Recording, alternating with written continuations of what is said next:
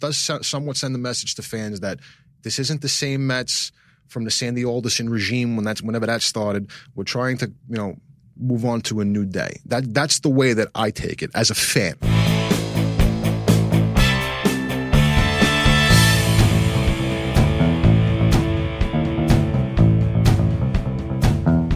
Join the conversation with Tommy Weber. Pro and college baseball coach Tommy Weber brings you cutting-edge interviews and thought-provoking commentary in a weekly podcast dedicated to baseball, sports, current events, and the world. Check us out on iTunes, Spotify, Google Play, and TommyWeberBaseball.com. And make sure to follow us on Instagram and Twitter at Tommy Weber Baseball. It's time to get the conversation started, so here's your host, Tommy Weber. From the Gotham Podcast Studio in the heart of downtown New York City, my hometown, Tribeca, the greatest city in the world. This is The Conversation. Welcome back, everyone, on a beautiful sun-soaked spring day here. We got my buddy Anthony Esposito, needs no introduction, famous two-way St. Francis guy. He's been here a number of times.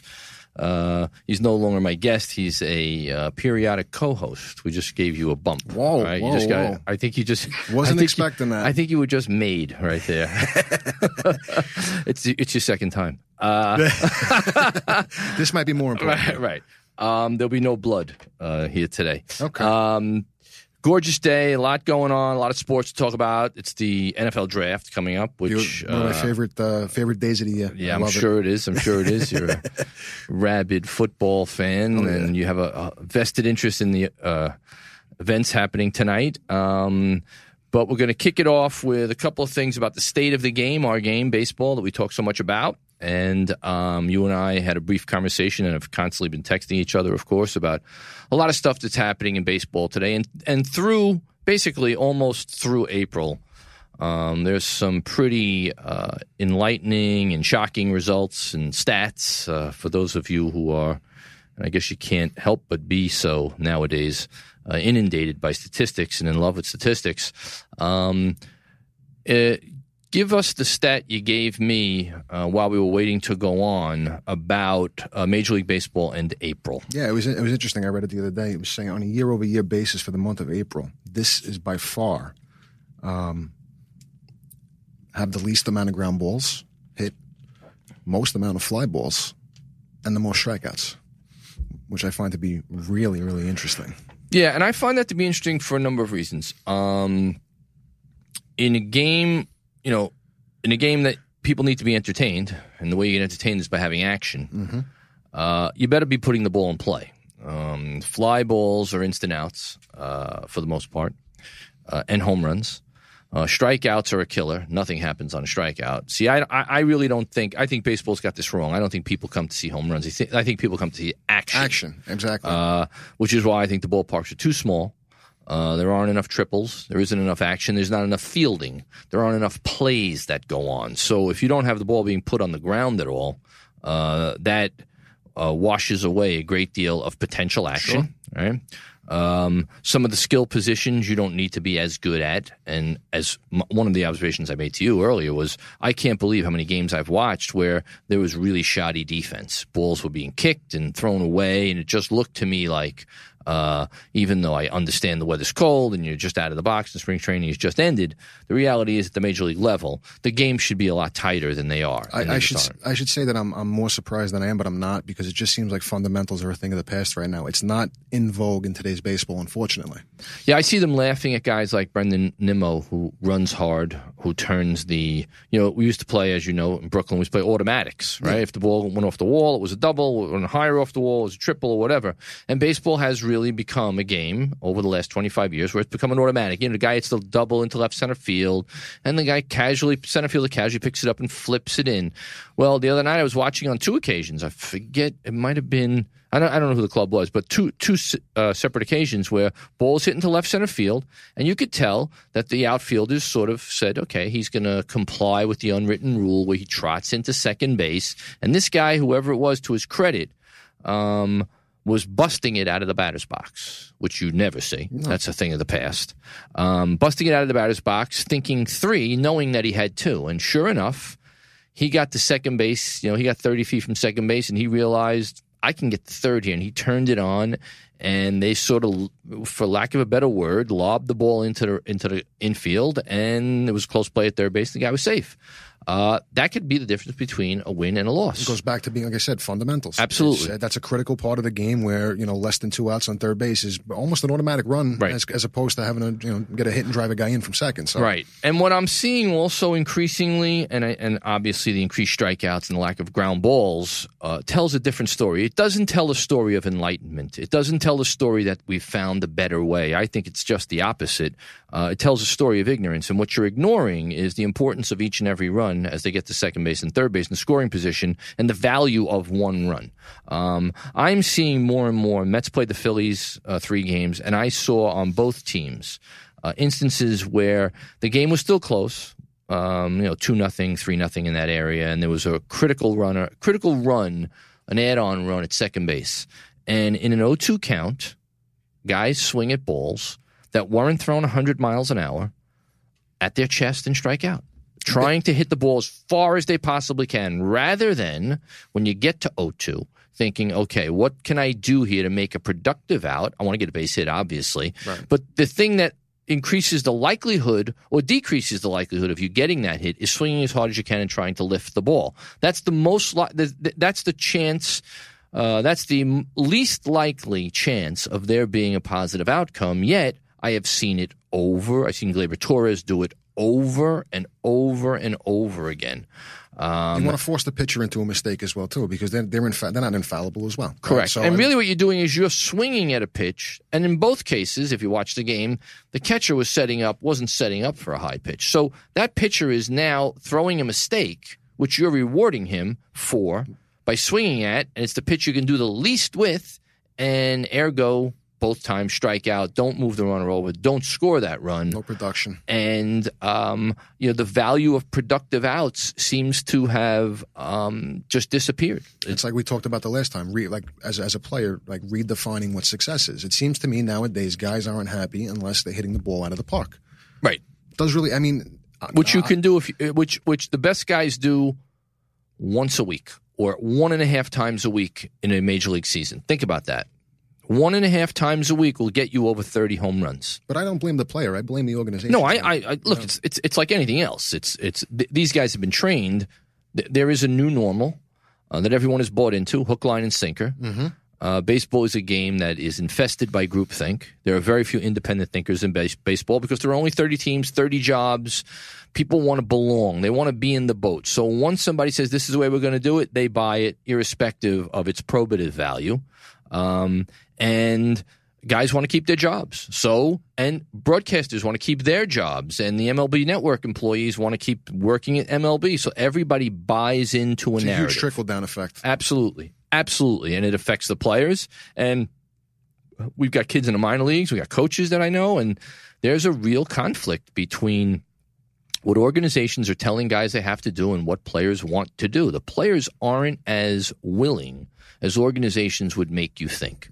What the organizations are really doing is forcing the players to conform to something that in many cases may not be in the best interest of the player. But the organization, as I said to you earlier, it seems they'd rather fail their way than succeed some other way. Well, what's going to happen now is that the team that's willing to zag while everybody else is zigging is probably going to be the best team in Major League Baseball. Isn't that what happens in business? Yeah, absolutely. Right? Isn't that why I've said this for years? I know they make tons of money in baseball and sports, but the reality is they probably lose a lot of money too because very few teams are innovative. So, if you were an owner, right, and I came to you as a general manager and said, hey, look, there's 29 other clubs in baseball that are doing this way. I think we have a better chance and a better probability of succeeding by doing it this way. What do you think? If you're an owner, what are you going to say? I'm all over that. You're all over it, right? I'm all over it. You want what's in the best interest of your investment and what's in the best interest of your club, right?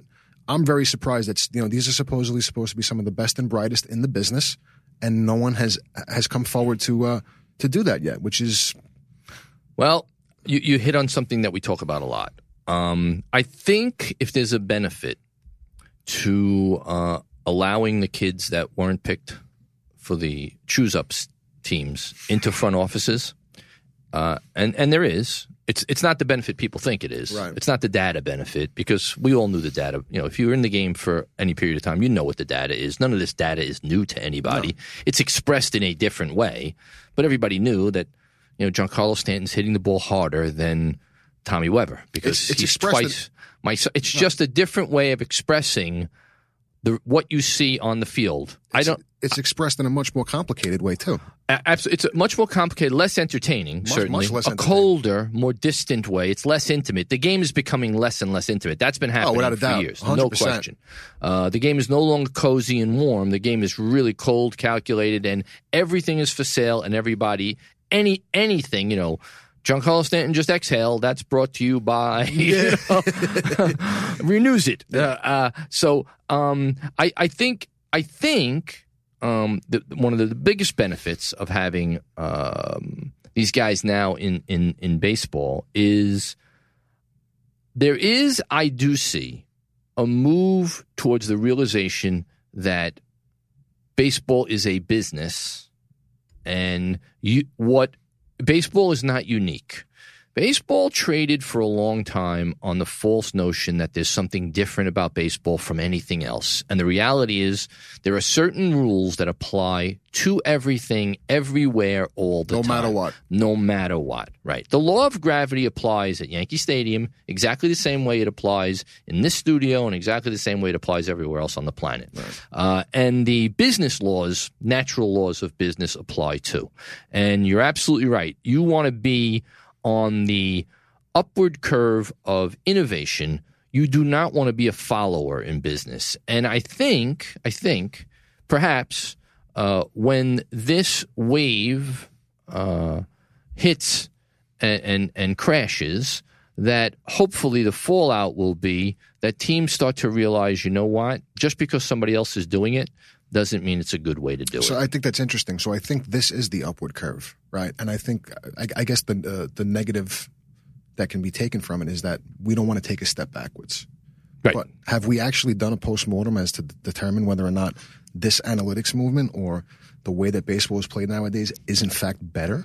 Well, you have, I have, but the message makers haven't and aren't willing to, because like any other religion, and it is a religion, this is now a belief system. Right. Like, this is one of those things where no matter what, you have to believe this. And I've heard this from a lot of minor league guys, a lot of scouts, a lot of people who are doing it, who are practicing it, where, you literally could be taking BP, and when the computer is down, you stop because we can't measure your next 3 swings. God forbid we don't have every single piece of information in our database.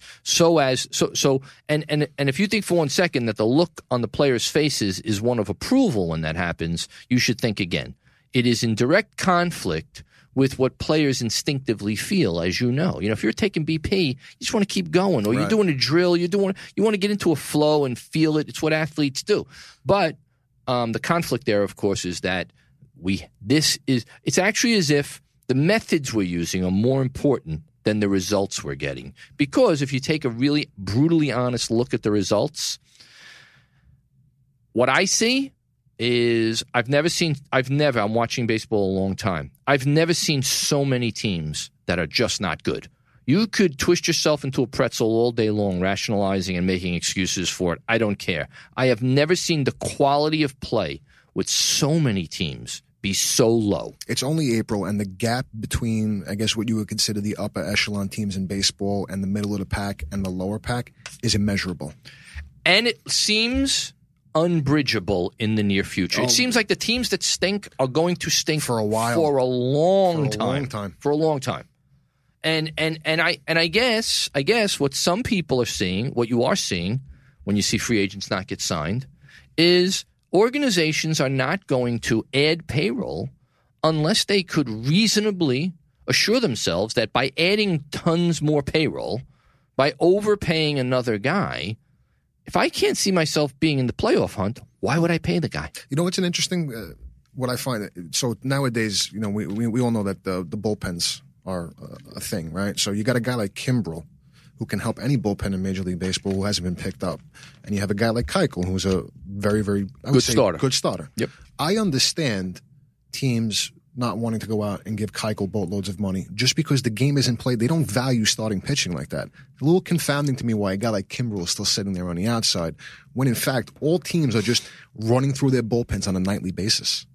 I wonder, well, I'll tell you why. Because if you project a guy to only pitch 1 inning, how valuable could he possibly be? You're right. Yeah, if you said to me you've got Ramiro Mendoza, who can pitch 4 innings, 2 nights later he could start a game, he could close a game, and he could be a right-handed specialist all in the same season. That's a guy who you give him the franchise. That guy would be worth the franchise. He's got an enormous amount of value in today's baseball. But I'm sure there are guys who have that value today. You're not allowed to display that value because nobody will ever use you in that varied a way. Well, I mean, the Mets use Lugo that way. He's right. Another small part of the example, right? Correct. He can throw multiple innings. He can give you a spot start, right? Correct.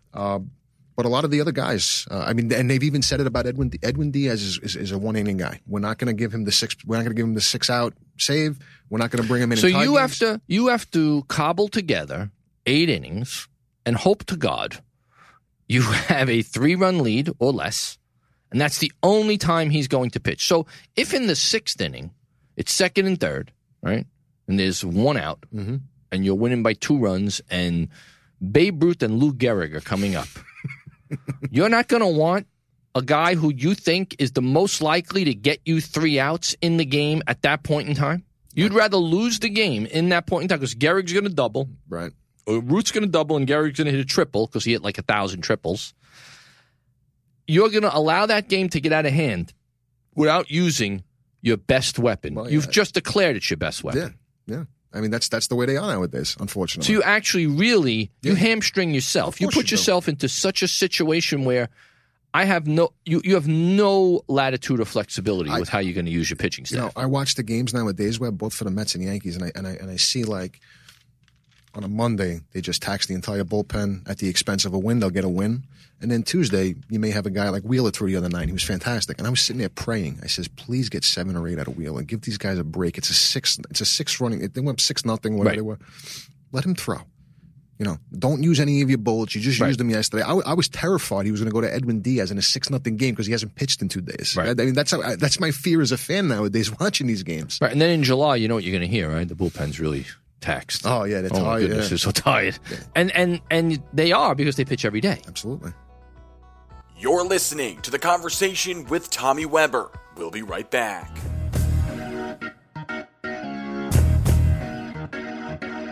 This episode of The Conversation with Tommy Weber is brought to you by ForMomALZ.com. Join the fight against Alzheimer's and support our good friends Hunter and Braden Bishop as they bring awareness to a struggle that many families face through their charity, For Mom. Make sure to follow them on Twitter at #ForMom.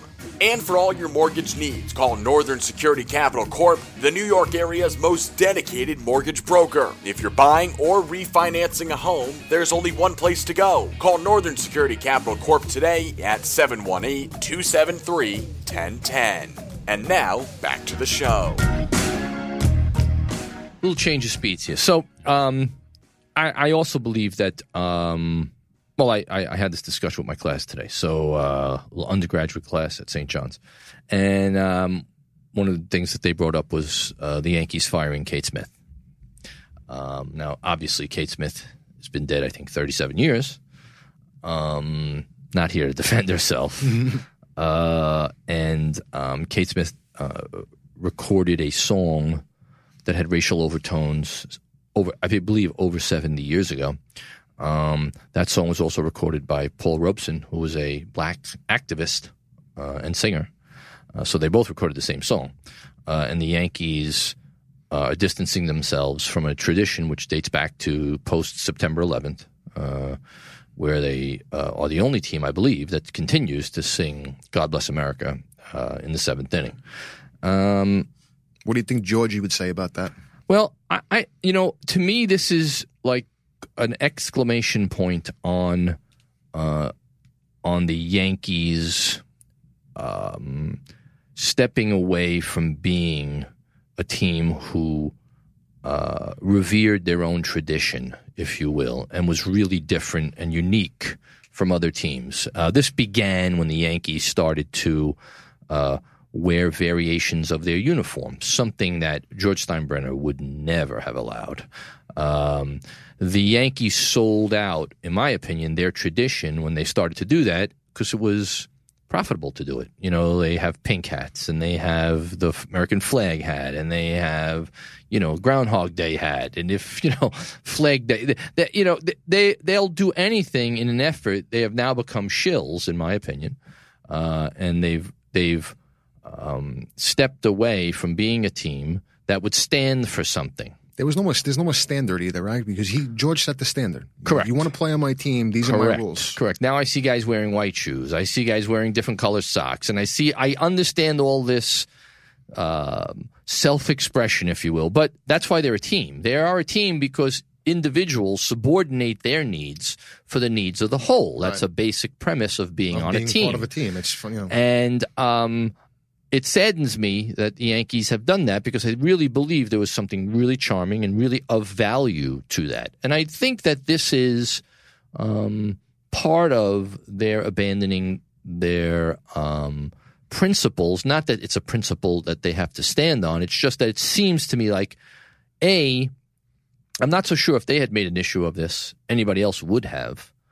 And I also think that there's just enough wiggle room here that this would have been something that someone should have said, listen, we understand. And we understand people are sensitive, and we understand that sometimes things offend people. But we don't think this rises to such a level that we should end this tradition. And that's all we're going to say on it. And we're going to continue this wonderful tradition, which is to honor people that were lost and the rescue workers and those people who fight for our country and make the ultimate sacrifice. Also, that Kate Smith, during World War II, like a lot of entertainers, worked for free to raise money for the war effort. There are a lot of people out there who did really great things who, if you look closely enough into their past, they've done something that might disqualify them when you raise the bar so high. I don't know that any of us, the players, the owners, the managers, the umpires, the coaches, the fans, supporting the game, could stand up to that level of scrutiny. And I really think it's a sad day, but I do believe it marks a place in Yankee history that defines the degree to which they have, as far as I'm concerned, lost their way. Yeah, I think something that gets lost in this as well too is the history of it, right? Whether you agree with what the vernacular or the words that were used, but look at the 1930s though. You know what I'm saying? So are we going to forget history? Listen. I'm a big free speech advocate, and that means the speech you don't like and the speech you hate. You have to be more vigilant about speech you don't like than the speech that you do like. And you just got to be careful about criminalizing words and expressions because you're going to start to run out of words. Eventually, you're going to pick the next word that offends somebody somewhere, somehow. It's just we live in outrage culture nowadays, unfortunately. And I think a lot of it is manufactured. It's manufactured out. I think we need to stop telling people how it is they're supposed to react when they hear a word or somebody shakes their hand the wrong way or looks at them cross-eyed, because I'm thinking that a lot of people who say they're outraged by something are really saying, I know I'm supposed to respond this way. And if they weren't told how to respond, would not have It goes back to groupthink. It's groupthink. Yes, absolutely. And a lot of pressure, political correctness and all that. But it's unfortunate now that it's made its way my class. Yankees, yeah. Also, what one of my students brought up was they renamed the disabled list. Oh, yeah. It's now the injured list because we don't want to offend disabled people.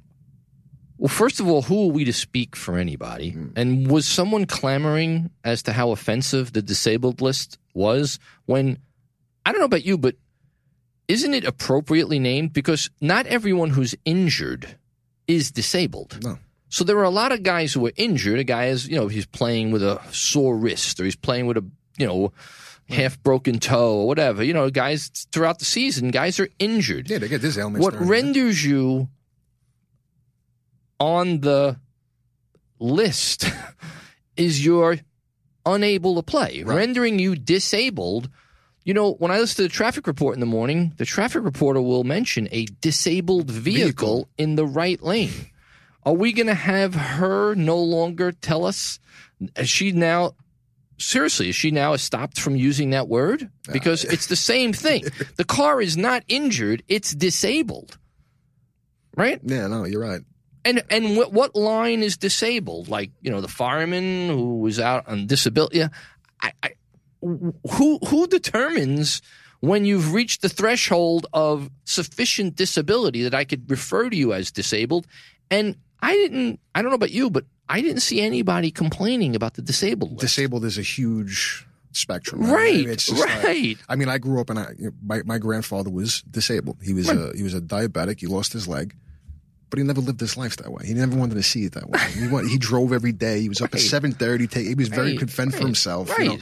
He never thought of himself as disabled, right? Like, I don't know. It's just, again, it goes back to outrage culture and now you're vilified if you mistakenly refer to something that you've referred to for 50 years as the disabled. Oh, no, it's the injured. Oh, whoa! Like, I'm sorry, I've committed such an offense that I call it the disabled. I've just misspoke. Please don't put me in political correct jail. You get 800 ats on your Twitter account, right? Right, exactly. So anyway, I just thought that would be I teach, the class I'm teaching is current issues, so you can only imagine. Current issues in sports. That's interesting. Yeah, it's a great class. It's one of my favorite classes because it's all discussion and it really gets a lot of hot takes and I'm like. You get to see what the next generation sort of thinks. Right? Yeah, you also see how I don't know if they know what they're in for. You know what I mean? Really? Yeah. Yeah, I don't know if they know what they're in for. I really don't. I don't know if they understand fully the ramifications of some of the things that they're being made to conform to and with. Right. It's almost like I feel like you need a new hippie generation, one that says, we're not going to conform anymore. Right. I mean, seriously. So anyway, Mets and Yankees so far. What do you think? So I'm a little surprised at the end. So I mean, there's no secret. The Yankees are just they're a mash unit right now. Unfortunately, I mean, I will say that Why? Why do you think that is? Why are guys getting hurt so much? What? I mean, that's another thing. I've never seen so many guys get hurt. Everybody's That's hurt. something that you and I don't think we have an answer to. I mean, we could sit here and we could talk on 7 shows in a row, and I don't think we can come. So I'm going to give you a hot take, which would get me a lot of ats, especially on Twitter, because Twitter is like bodybuilding. It's like a bodybuilding website. Twitter. Yeah, no. So here's my observation, and I draw no conclusion. I allow you to draw an inference from it. But I've never seen players spend more time in the gym, more conscious of their bodies, more conscious of getting bigger and stronger. And I've never seen commensurately more players injured. If you look at the types of injuries too, like the shoulder, the oblique for Judge, right? So I mean, biceps on the Mount Rushmore of injuries, they don't come off as like extreme, right? It's not a blown knee, it's not Tommy John surgery. Right. But the troubling thing is that these are lingering type injuries. Right. I mean, he may be shelved for 4 to 6 weeks, come back and pull. There's nothing good about those injuries. No, there's not. But it's more commonplace now. The same thing with Syndergaard last year with the lat. Right, the lat muscle. He was pretty much useless for the whole year. Another guy who spends way too much time in the gym. I mean, we talked about this all the time. I think there's a certain level of where you should be focusing more on your skill and the muscle groups and the stamina and what you need for baseball as opposed to the overall. I'm not saying you shouldn't go out there and try to be healthy, but you should focus on the muscles and the muscle groups and the muscle memory of what you need. Take 100 swings. You're going to build some muscle in your forearms doing that. Throw the ball longer distances for long toss to build up your arm strength and your stamina. You're not going to get that from lifting weights. It's just not going to happen. And so for all those like big, huge, bold guys that are on Twitter who tell you, different ways to get into unbelievable shape. Yeah. So strength maybe doesn't correlate into durability. No, I don't think it does. Well, obviously it doesn't because players are not durable. They are not durable. And yet, I look back and I see guys like Tony Gwynn and Derek Jeter who didn't have a muscle in their body. Tony Gwynn was fat. Wade Boggs, another guy. Boggs. Derek Jeter was thin, had no muscle tone. I mean, if you just look at the 80s, right? Just look at the 80s. I mean, there was a couple of guys. No, even into the 2000s, there's a bunch of guys that you will see who were, fit. But Bernie Williams was not a, he was a big guy, but kind of soft. He didn't have soft. You see those big traps that are coming out of the uniforms nowadays. Every guy that comes to home plate, a V shape, right? Every guy that comes to home plate is unbelievably. I tell you, fit. Did you watch the Yankees when they played Minnesota? Their third baseman. You want to talk about a guy who's really not worried about shape? I think his last name was Castillo. Well, the Met catcher. Well, the Met catcher, Wilson Ramos, is another guy. But the guy Castillo, he's a heavy-set guy. He does not look the part. But he was over there making some – or it was versus the Mets when they played Minnesota. Making some ridiculous plays at third base. Like, you could see the athleticism in a guy his size. Right. You don't need to be that V-tapered – to be an athletic guy. There's different ways to be athletic. But when you're hunting power, which is what players are hunting today, I mean, that's really what they're after. Players are not – I'm wondering if you really did not a survey, but if you really took a look at players and analyzed them and analyzed their skill set, I just wonder how many guys are not really good baseball players, but hit a ball 25 to 30 times, can hit a ball 25 to 30 times out of the ballpark, and that's why they're playing baseball. Yeah, it's true. There's definitely some validity. I mean, Chris Davis, and he's not going to hit 35. He might not get 35 hits, but no, I mean, really, he's just sad to. I mean, it's not sad. The guy's making $300 million. Sad. People. I feel sorry for that. I'm sorry. I can't. That's probably. I tell you what, his agent did the best job. I mean, that's the best work I've ever seen because he got paid off for 1 year, pretty much, right? And I don't know how, if you're an agent or if you're a player, you can't, if you're the union, you can't say to yourselves, we overplayed our hands. That's us overplaying our hands because that hurt. Didn't help. See, they think that contract helped people. It didn't. It hurt people. In the long run, it hurt people. Because that gave them, it gave ownership and it gave people in front offices the model to not emulate. We're not going to do – so you're going to bend over backwards to make sure you don't make the Chris Davis mistake. We're not doing that. It brought to light how quickly skills can erode. You know what I mean? So especially that type of skill when you're power only, right? That type of skill. Yeah. And I'll tell you, and as far touching, I agree. The Yankees are less an anomaly to me, given the amount of injuries that they have, if you look at the competition. Well, that's what it is, too. I mean, so if there was ever going to be a time during the course of the year where they were going to deal with these injuries, it's this stretch of the schedule, right? Because it's been pretty weak. But, I got to give credit where credit's due because they're still winning games, right? No, absolutely. You can only play against who you play against. Exactly. I agree. Boone can only put the guys out there that's available to him. Right. But some of those guys, I mean, it's brought to light some guys that, a guy like Tachman and Ford and those guys have, it's brought to light some, some other ball players and whatnot. Yeah, it does. And it also does kind of smack the analytics guys off the head a little bit. It actually, there's an element to it where it's a little bit fun. Right. Isn't it? Right, because you got to be, the people, the bean counters and the geeks must be freaking out because this just doesn't compute. No. This does not compute. I find it, I'm always the guy that's going to root for the underdog, but it's kind of fun to watch those guys be a little successful. No, absolutely. Absolutely. Young guys who you had I can't name like 4 Yankees now. No, it's incredibly difficult, but like I said, it's the right part of the schedule for this to happen to them, but again, we talked about briefly those injuries to Judge and to Severino, they can be lingering issues throughout the course of the year where I don't know if they can be competitive. Oh, I think those are really – I think and let's face it, we've seen thousands of injuries throughout our lives to players, and some make you go, he'll come back, and others go, oh, boy. Those are very scary injuries. Those are the two. I mean, when I heard Severino with the shoulder, I said it's tricky. And when you hear Judge, the oblique, I mean, that's just another really tricky one too. Especially a big guy, tightly wound. Yeah. I mean, and what's his name with the Stanton with the bicep? Like again, part of your value is your ability to answer the bell. Mm-hmm. It's not just yes, our injuries. Bad fortune, yes. But when I'm valuing you, if you get hurt a lot, you're less valuable to me because you don't play as much. I can't count on you. There's a guy like Darno, right? Darno was always hurt for the Mets. Right. I mean, whether you believe in his skill or not, it's a whole other conversation. Right. If you can't be on the field, doesn't matter how good you are. You're not on the field. I mean, I can't. How can we? Do the Mets? Is Todd Frazier going to be a regular player for the Mets if they're in contention in July? I hope not. I hope not, because that means a lot has gone wrong, and I think there's a lot of. I sense that they're force feet. They want to play Todd Frazier for some reason. Comment. You're a Mets fan. Maybe because they're financially invested in him for some reason or another. But you got to pay him anyway. So I can't see another reason why. I mean, you just signed Lowry again. Troubling because. First, that was a 2 to 3 week injury. Now you don't hear about him anymore, right? Right. You go into like Ellsbury world. So, I mean, here's how I'll answer this. If guys like Jeff McNeil I love that kid. are going to sit at the expense of Todd Frazier, then something is terribly wrong because you can't do that. He can play third base, McNeil, so. Right. Todd Frazier is not Brooks Robinson.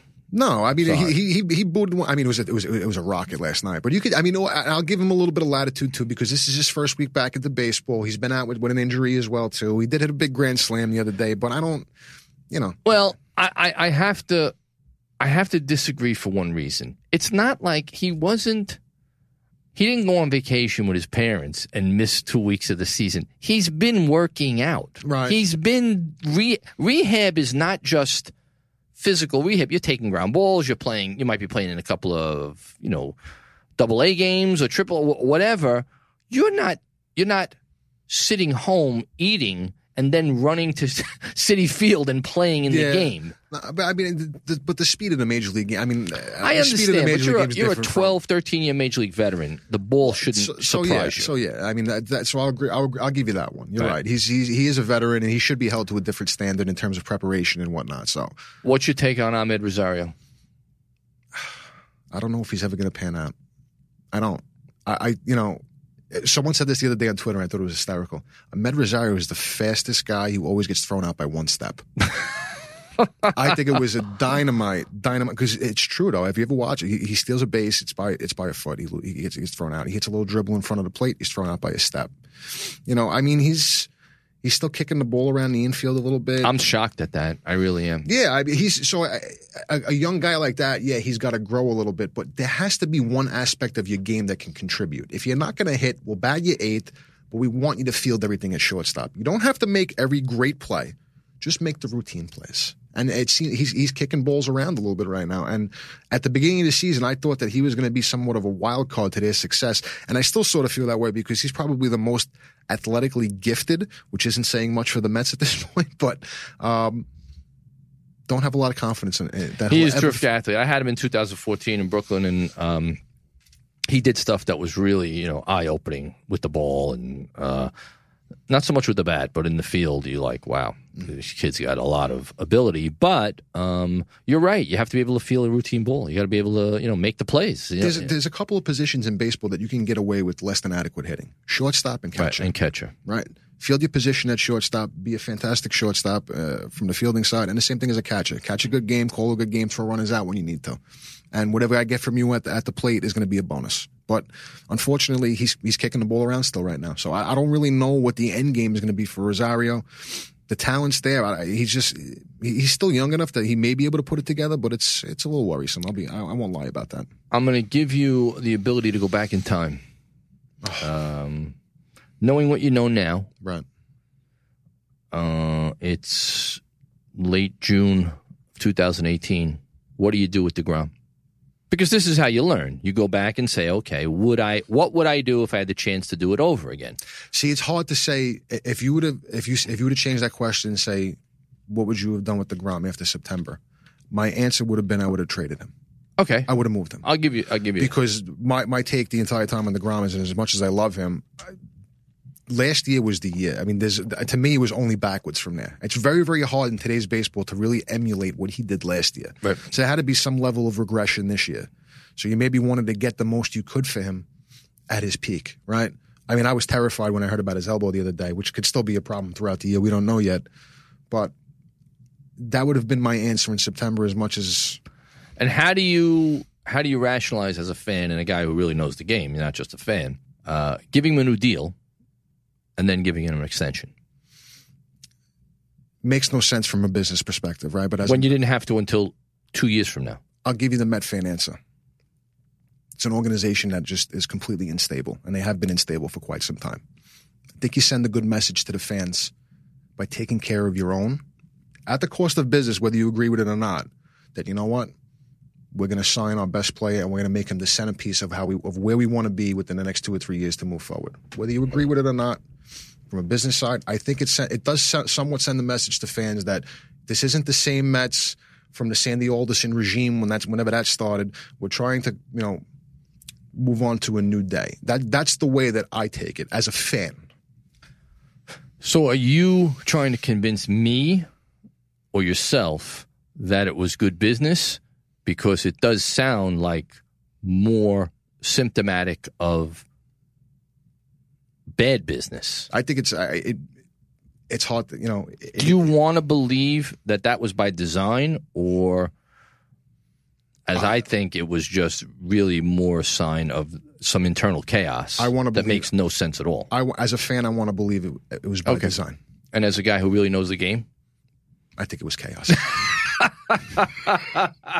I think it was because I mean, what are the choices at that point, right? I know. I mean, you're backed into a corner. You don't sign the guy. It's the same old Mets. You know what I mean? If you don't sign him, you have an angry Jacob deGrom for the entire season. When you're trying to bring on a new era, you just got a new general manager. It was an impossible situation, if you ask me. Yeah, I agree, and I also think that it's another case in point where other general managers, other front offices are going to look to that and say, "You see, it's not a great deal. It was a bad move. You've got to stand your ground. You had 2 more years.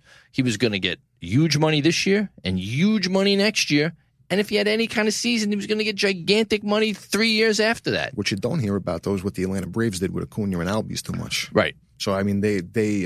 Right. You want to talk about a shrewd business move on the Albies deal? A lot of people were saying, what is this? Who's representing this kid to be able to take that deal? What he could have gotten on the open market. But you know what? Sometimes But he's not going to be on the open market for a long time. A long time. See, I believe I'll buy futures. Mm-hmm. I'd rather, and this isn't going to happen because the kid is really terrific. I'd rather look 3 years down the road and regret the next couple of years that I have to pay a kid like that than be the Mets, who had no really good reason to extend Jacob deGrom because he was going to be extremely well compensated this year and incredibly well compensated the year after. Right. Then be in that position, because that's buying futures. It's like my thing with Mike Trout. I think I'm sorry. You could at me. You could give me all the stats you want about Mike Trout. I think it's a crazy deal. I wouldn't have done it. I just wouldn't do it. You don't have to do it. Because at some point you're going to say, boy, we are throwing $40 million a year away, or $32 million a year away on this guy. He's 37 years old and he just doesn't produce. So it makes me think about the Mets did something similar a few years back with Lagares, which completely blew up in their face. They tried to extend him. They thought he was going to be the next, great center fielder. But prior to that, and I give Minaya a lot of credit, he did it with Wright and Reyes. But he did it before Wright's mega contract. Correct. Right? Correct. So I mean, he invested in the future of those guys at a time where the Mets were significant contenders. Right. So you'd rather. What you do with a guy like Albies is you circumvent his weight. He doesn't have to wait anymore. You're going to get a lot of money, and you're going to get more money than you could ever imagine. This is a ton of money, but you're not going to have to make $600,000. Right. Are you going to get? I don't know what you're going to get. How many years did they extend Albies? I think it was 4 or 5, maybe. Okay, so you're going to be just on the precipice of free agency anyway. He's still going to be under 30, right? Right. You're going to be like a 26-year-old guy, 27-year-old guy. If you put up any kind of numbers, you're going to make a fortune, and you will not be a guy who says, you know what, I had to wait all this time and I was making $600,000 a year. Right. So I don't – well, it's funny. You complain about how long it takes you to get to free agency. Then a team – says to a guy, screw it, we're going to mitigate that wait and pay you a fortune. You're going to have financial security the rest of your life. You're never going to have to worry about money again. And the players complain about that as well. Yeah. It's a no-win. So when it comes to a guy like deGrom, when you can wait a year or two, I don't know why you didn't. And I agree. If I can go back, I said it in September. I said it in June. I said, you should move him, because I'm not sure that the Mets are going to play enough important baseball such that you're going to get enough value from and the optics on the Mets side play into it as well, too, because no matter what, if they made that deal, no matter who was involved in the deal, it was never going to be enough. Right. It was never going to be enough. They were always going to get scrutinized for it, too. So unless they start out, 28-6, right. Then it's enough. Then people forget. They won't be able to spell deGrom's name. I mean, if they went out and pillaged someone's farm system for him with guys who Which is what I said they should do, and that's what I would do. Were on the cusp of becoming pro players. Right, I want Vlad Guerrero Jr. And Toronto was never going to move him. Exactly. And what value does deGrom have to a team like Toronto? So that's another thing, too. There's a very small sample and population of teams. So you're it's a good guy. I don't want to say this, but you are stuck with him. Yeah, no, you're stuck with it because there's really not, which speaks to value also. Right. It does speak to value as well. that he really is only valuable to a couple of teams. You know, I mean, maybe like the Houston Astros, they highly value their farm system. So, I mean, a guy like DeGrom would have helped their organization, but I don't know if they would be willing to part with the pieces that would have needed to get them. Especially since they were already a World Series contender, as they are, if they make no changes whatsoever. And their staff is loaded as it is, too. I mean, they got, you know. Right. They're ridiculous. That to me is just like icing on the cake for them. Agree. It's not a need. I agree. Anthony Esposito, I guess, what is this? This is Tommy and Espo right now. Tommy and Espo. I like this. It's pretty good. We got to get a logo made. T-shirts. Start branding this thing. So we're going to wrap it up. All right. It's been great. You know, you obviously my periodic co-host. Been fun as always, dude. Really is. You bet. We are going to wrap it up here on The Conversation. I'm Tommy Weber. Anthony Esposito. Freddie Mercury is going to take us out. 1985 Live Aid. Awesome. Cleo, I love you.